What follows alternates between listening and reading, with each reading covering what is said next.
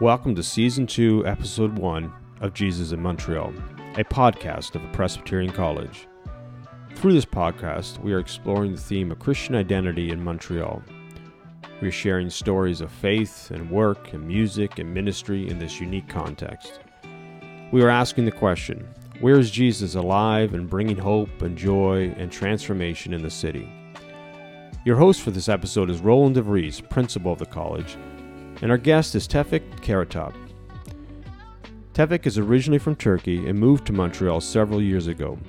His story is one of a geographic shift from the Hagia Sophia in Istanbul to St. Joseph's Oratory in Montreal, and of a shift into Christianity from Islam. Tevfik works for Jesuit Refugee Services in Montreal and is encountering Jesus through his work in Canada and globally. We are pleased to welcome Tevfik as we explore themes of faith, vocation, scripture, and life's meaning. Welcome to this episode of Jesus in Montreal. So, Tevfik, welcome to the Presbyterian College. We're here sitting in a classroom upstairs, and we're here to talk about Jesus in Montreal as a part of this podcast. And I'm so grateful that you're here and that we can have this conversation. We know a little bit about each other already because we've met in the context of the Montreal School of Theology, and we also serve now together on the board of directors of Jesuit Refugee Montreal. So we know each other a little bit. We don't know each other that well, but I know enough about you that I'm really glad that we can have a conversation. Thank you. Before we launch into more substantial things and bigger conversations, this podcast is entitled Jesus in Montreal, and we are in this specific beautiful city of Montreal. True, and I yes. thought, first of all, Tevfik, tell me something you love about the city of Montreal. Yes. First of all, thank you so much for having me. So it's fun. So I like this. I've been here for 7 years. And I first arrived in November, which was almost winter. So I like that part. I pretend to be liking that part. But Montreal is a very multicultural, multilinguistic city, and it enriched my journey. It enriched my personality for the last 7 years. I've been meeting with people from all over the world. I've been living with them. They became my friends, family. So probably this is the best part about being Montreal. And even though we have our problems, I'm very well aware of those problems, I think we are a kind of a beacon of hope for living together. In Montreal, people, in my opinion, in my Middle Eastern opinion, they live peacefully. So probably this is the best part about Montreal. If you want me to talk about restaurants in Montreal, I can, but I don't think we have time for that. Yeah, we all have our lists, right? True, Yeah, exactly. Yes. absolutely. Lovely food. So this is about Jesus in Montreal, and True. it's based in part on the film of Denis Arcand, Jesus of Montreal. We've just tweaked it, Jesus in Montreal. And so we want to get to some of those theological and religious and spiritual questions. But I thought, first of all, if you could just share a little bit more about yourself. I know that you work for Jesuit Refugee Services, and we're going to talk about that a little bit later. But just a little bit of your own story of arriving here in Montreal and what brought you to this city. Yeah, I grew up in Turkey. So I'm originally from Turkey. I grew up in Istanbul. I'm coming from the city of Hagia Sophia. And I'm very proud of coming from that city, Istanbul. So I arrived here as a PhD student in marketing. So I went to Concordia for 1.5 years. Then this is one of the biggest perks of being an immigrant. You start from scratch. You have this new life. What would you like to do? What is your calling in this life, Tevfik? And this kind of discernment questioning brought me to the Montreal School of Theology, Montreal Diocesan College, and I started my Master of Divinity here. Then I finished my Master of Divinity. I'm completing my Master's in Religious Studies now. So this is my journey. I grew up in a Muslim family. Until the age of almost 25, I was a practicing Muslim. So my family is practicing their religion. They are still Muslim. but they would consider probably themselves enlightened Muslims. So we are different. Turkish Islam is a bit different. But I grew up with loving my God, honestly. So that was one of the first things I've ever been told. Like, you are not alone, Tevfik. If you feel scared or if there is a problem, you can pray to God and God is with you. So I grew up with that feeling. And at some point I was praying, and I went to even on the Islamic pilgrimage.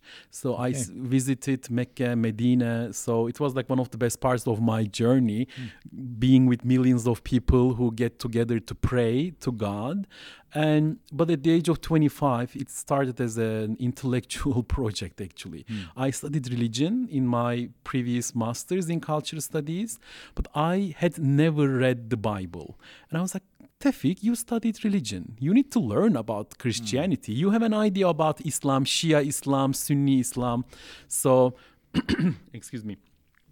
And then I start to read the Bible. Like, okay, what is this Old Testament or like Hebrew Bible? Okay, what is this New Testament? Who is this Paul guy? Why is he so angry all the time or like telling people off? So, and after a certain while, I realized two things. First, this is not just an intellectual project. I hear something, but what is this? Then I realized I cannot do this alone. So this is not just a personal project. I stay at home, read my Bible, try to understand what's going on. That was the first time I decided to go to a church. I went to a Catholic church. I went to a Lutheran church. And they gave me a small booklet about Luther's theology. And the theology of grace opened my heart to understand what's going on in the New Testament. I wouldn't claim I understand what's going on, everything in the Bible. But I grew up in a religion. My religion, my family's religion, people around me, they were very peaceful people. They loved their God.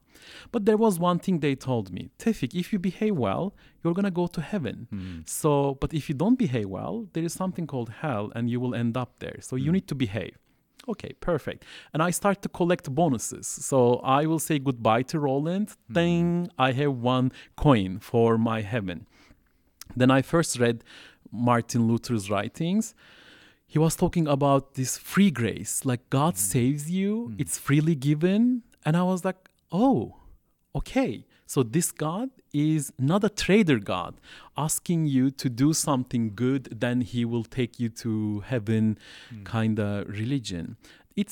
Somehow it opened my heart. It was the key. Then I started to participate, like attend the church. I started to talk to people, and it reminded me of something from my childhood.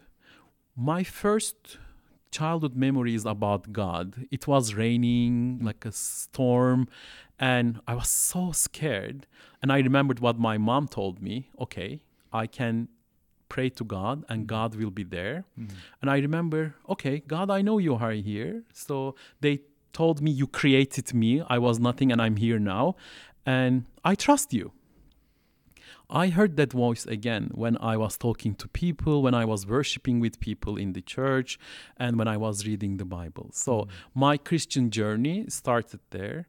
And if you ask my opinion after like almost 10, 11 years, God brought me through a very unique journey because I was not born to a Christian family. I didn't go to a Sunday school. Like at the age of 25, I had to learn the basics. Yeah. So, okay, who is Jesus? Joseph? So what's the relationship here?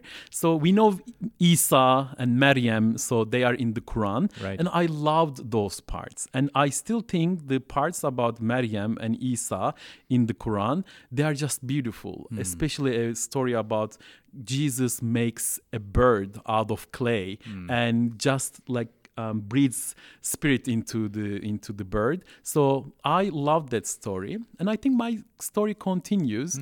But at some point, God opened my heart to the good message of Christ. Yeah, right. We're going to come back to the question of where we meet Jesus today, and maybe where you meet Jesus today. And I think for all of us, this is something that we have as we're growing and maturing in faith, it's not something that stays static. We discover new ways of encountering Christ. Is there anything you would say about meeting Jesus in those early days? Like, was there something about meeting this Jesus that was a part of that journey and hearing that voice? Yeah. Right. When I was reading the Gospels, I was like, I think this guy is a Middle Eastern guy. He's very familiar. I mean, he enjoys weddings. So, and sometimes like, he has his like temper, he gets angry. But the message that God was so ready to be with you and to reconcile, to mend this relationship, he became human. That was probably the abstract idea where I heard God's voice. And when Jesus talks to other people, it makes so sense for me, especially the cultural context. Yes, 2,000 years later, so like I grew up in Turkey.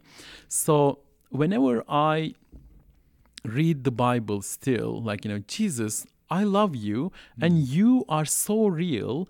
And I think he still incarnates in our lives and I can feel that. And I met with Jesus. I always say this. I met with Jesus in people. So this is also I think it's like biggest part of my journey. I met with people. For instance, I volunteered with Syrian refugees back in Turkey, right, just for like a short amount of time. I was teaching them Turkish because they needed to learn Turkish. They're going to school, and there are like 3.5 million Syrian refugees in Turkey. I would say I felt closer to God while I'm teaching what we call bread in Turkish to them, because I saw love in their encounters with their family, with other kids. So that's the thing about like the Christian message. We don't say God loves you, God, like I love God, like we love our God, God loves you, but God is love. So wherever I see love, I think there is God, and I'm so certain about it. I have felt it like to the last bone of my like corporal body. So that was the thing. And from my childhood till today, whenever I meet with people, I'm a people's person, kind of like it energizes me. I love it. Like, invite me, we're going to have coffee and we will enjoy our time together. So I have those moments. I stop. Thank you, Lord, for being here with us. So I am a big witness. So, and I work with Jesuits. So like it's a big thing in like Ignatian spirituality. So you find God among people. And wherever I go, whenever I meet with refugees, we can talk about it. I find my God in refugees. Right. So, and I can talk about it later if you want. Yeah, absolutely.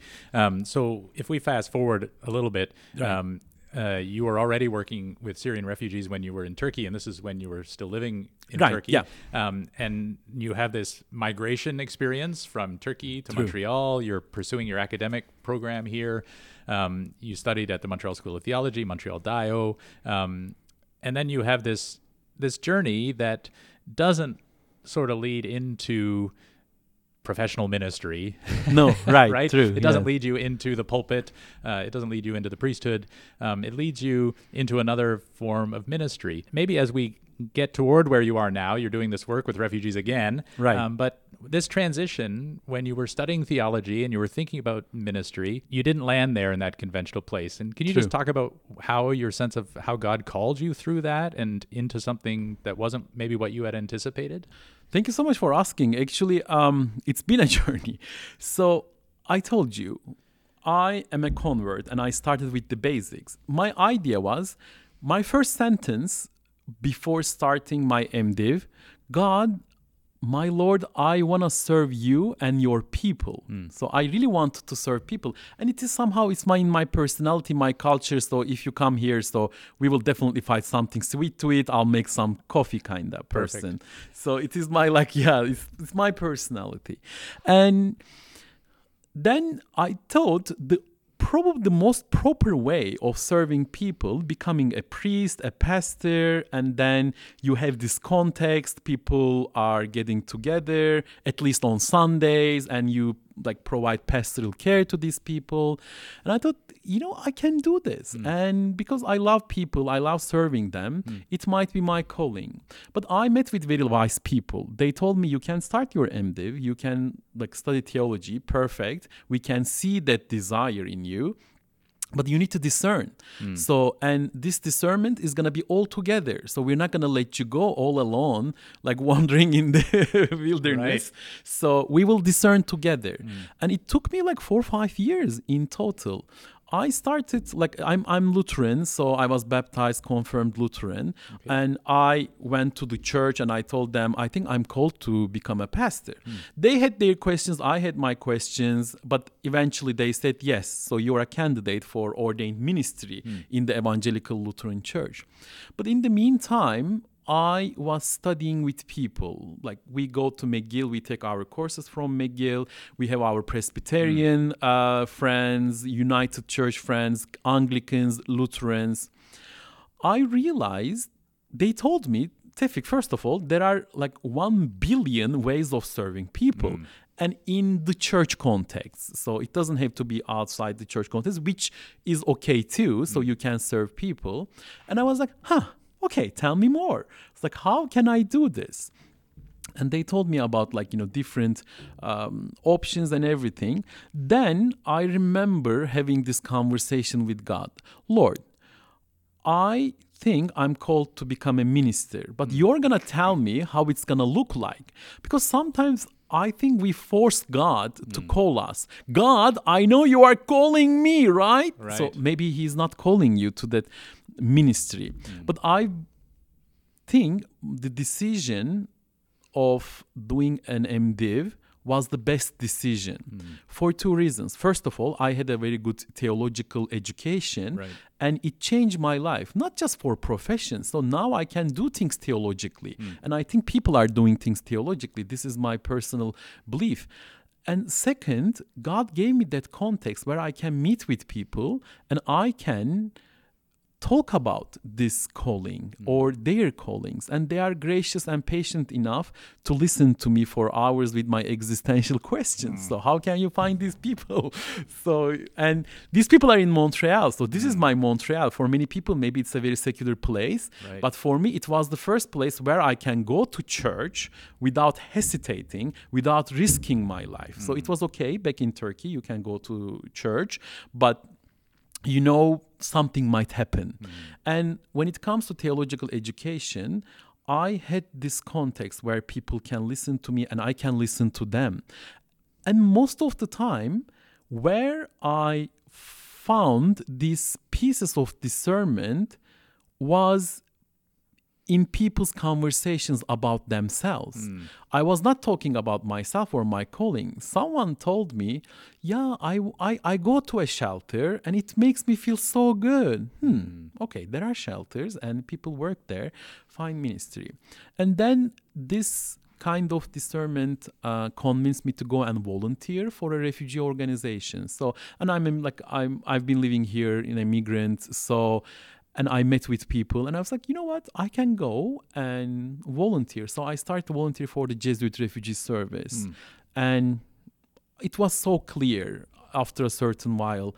I loved it. And I think that's an important feeling too. So God motivates you to wake up in the morning, go there, volunteer, work with people. So this was my journey. And at some point, I would say bravely said, I think I'm not called to parish ministry. I'm definitely called to ministry, and I'm a good Protestant. We are all like universal priesthood. We are all priests. We are all called to serve people. Yeah, and it's such an interesting journey, right? So in my own tradition, Presbyterian Church, and in your Lutheran context, although we have this this great theological heritage of the priesthood of all believers, and that all of our vocations are in the service of Christ, and and yet somehow we live in this moment culturally where we still think of ministry as the things that the priest and you almost have to go through this process of theological education to discover, oh, wait a minute, ministry is not simply what the person at the front of the church is doing, but we are all doing it. True. The more I've thought about this, I think about my wife, who is a nurse and works in chronic pediatric pain. Oh, beautiful. And I think to myself, does she need to be, in ministry in the church to serve the coming kingdom of Jesus Christ? True. Evidently not, right? So she is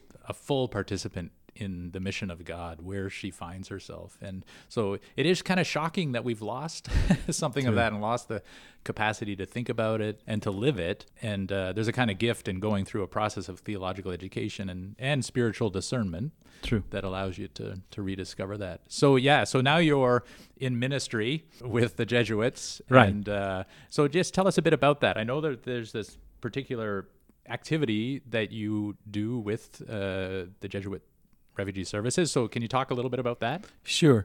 So I've been working for 1.5 years, and I was volunteering for this project. Now I'm the project manager. So we have a simulation exercise. So it's technically a role-playing game. And what I do, I travel across North America, in Canada, United States.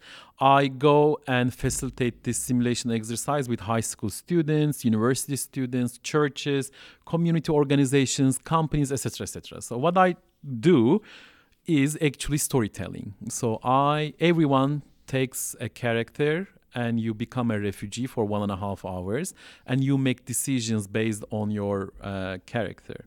And in the meantime, I share real refugee stories and people learn and feel about how to be a refugee, which is not possible, honestly, unless you become a refugee. But people, they have a better idea where these people are coming from before having very strong opinions about refugees, asylum seekers in Canada. So the Jesuit Refugee Service Canada is a very small actually office. We are present in 58 countries.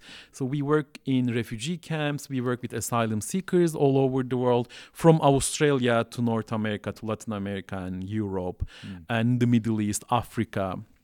Last month, I was in Kenya. I met with my colleagues from all over the world. For instance, in Kenya, one of the biggest refugee camps in Africa is Kakuma, and we provide secondary schooling in the camp. So, and what we do here in Canada is resettlement. So we are unique in our organization.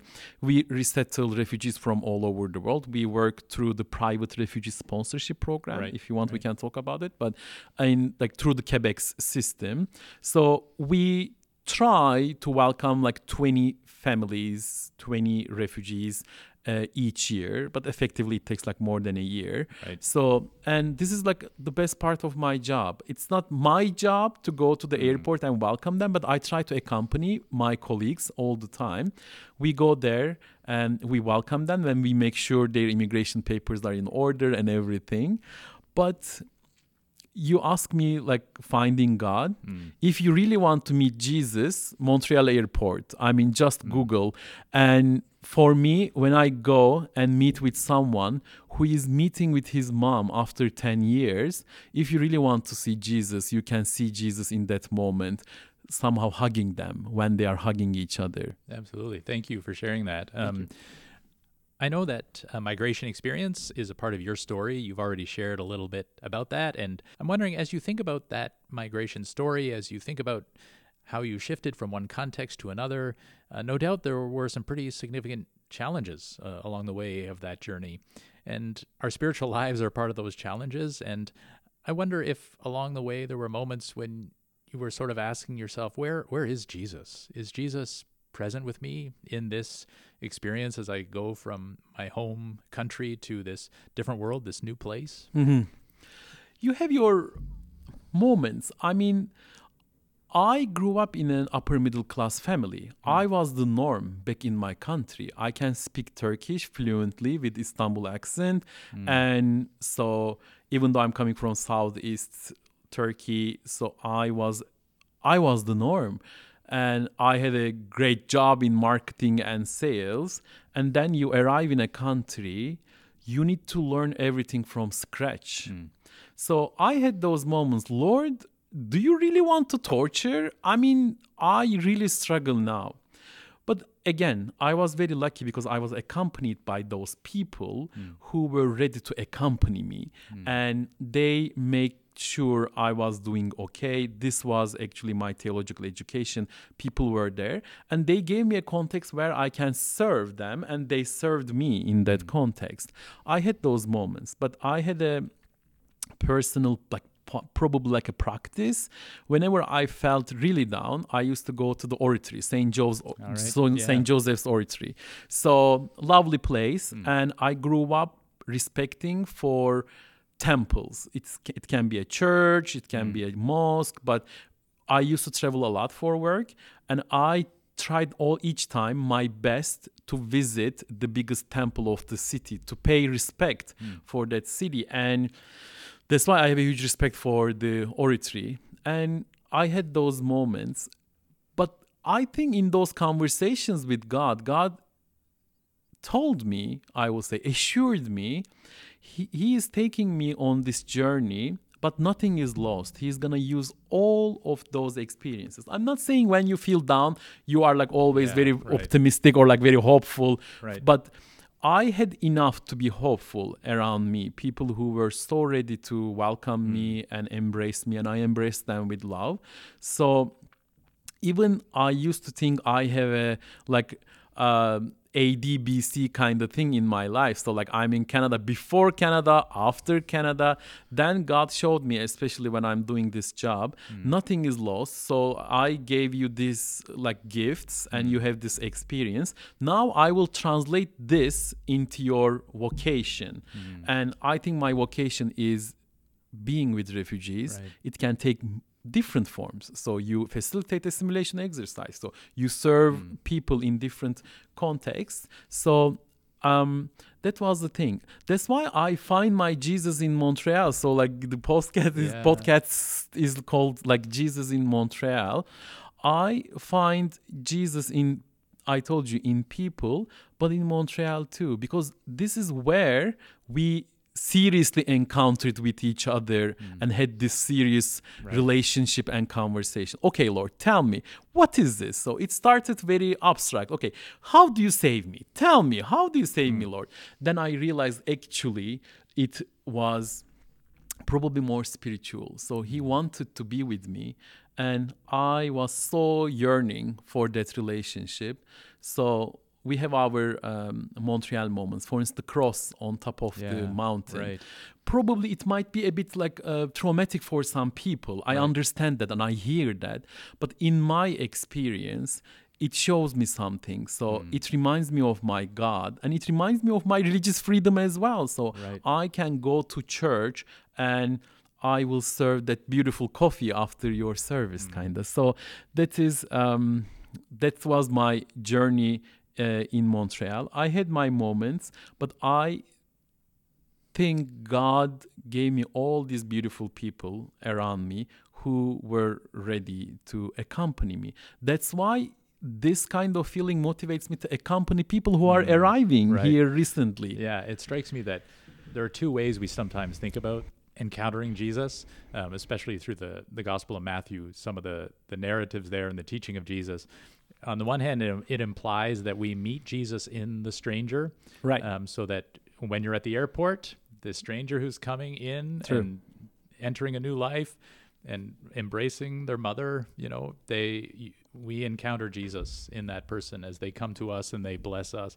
But sometimes it's also you as the one who accompanies, who is the presence of Christ to them. And it seems to me you've sort of been on both sides of that equation by the story that you've been sharing. Actually, like you remind me of one sentence I use probably almost every day. I am privileged to be with refugees. I think they are the most resourceful people. They are most resilient people, and they love themselves, their families. They take huge risks to arrive in a better place, in a safer place. But at the same time, I'm privileged to be working with people who are serving refugees. So I've been to different corporate contexts. So we had our computers, we had our customers, and now I have my people, participants, my computer, emails, everything. When you look at both experiences, my daily activities, they look very similar. But the difference is I talk to people who are serving refugees, who are interested in learning about refugees. So, and that pumps this love into my life and God's breath, I would say, into my life. That's why, like, I have my days like I don't want to work. It's like it's too cold today. I'm not gonna work. Yeah, exactly. But it makes it a bit easier to turn that computer on because I know I will be working with these people who are ready to cry when an asylum seeker is refused and he needs to leave the country. And sometimes I feel like we need to do a lot of things. We need to change a lot of things. But at the same time, working with these people and knowing we are trying our best to serve these people just motivates me, gives me peace. I work in peace, even though all the stories I'm sharing, they are very troubling, challenging stuff. But at the same time, I'm hopeful because I know these people. I know who are serving refugees and I know refugees themselves and I know their love towards each other. So, and when you think about it, I worked in this church context. So it's a Catholic organization. It's a Jesuit organization. I mean, the first question I get whenever I make a decision or I write something, I prepare something, my director, my boss asks me, did you discern this? And I was like, thank you so much for asking. I love that question. It's not like, did you miss your deadline or like, I miss my deadlines. It's okay. But so you can feel like you are taking a very small part in the greater work of the church. So I was in Washington 10 days ago. I met with 2,000 Jesuit high school, university students, professors, different organizations. They came together to talk about social justice, to learn about social justice, and to do something about social justice. So it's a big privilege. Tevfik, in a very short time, you have shared a great deal Thank already. You. We're done. Cool. Yeah, I'm grateful. I think there are lots of different directions we could continue a conversation. I know you're doing work now and you're continuing writing your thesis on theology of the stranger. So there's almost done. Yes. Yes. So there's a whole conversation there. But thank you for this time you've given. Thank you so much. And for this conversation, for opening up a bit of your life and your passion and your love for others. So here in Montreal. So thank you so much. Thank you so much for having me. Thank you. Pleasure.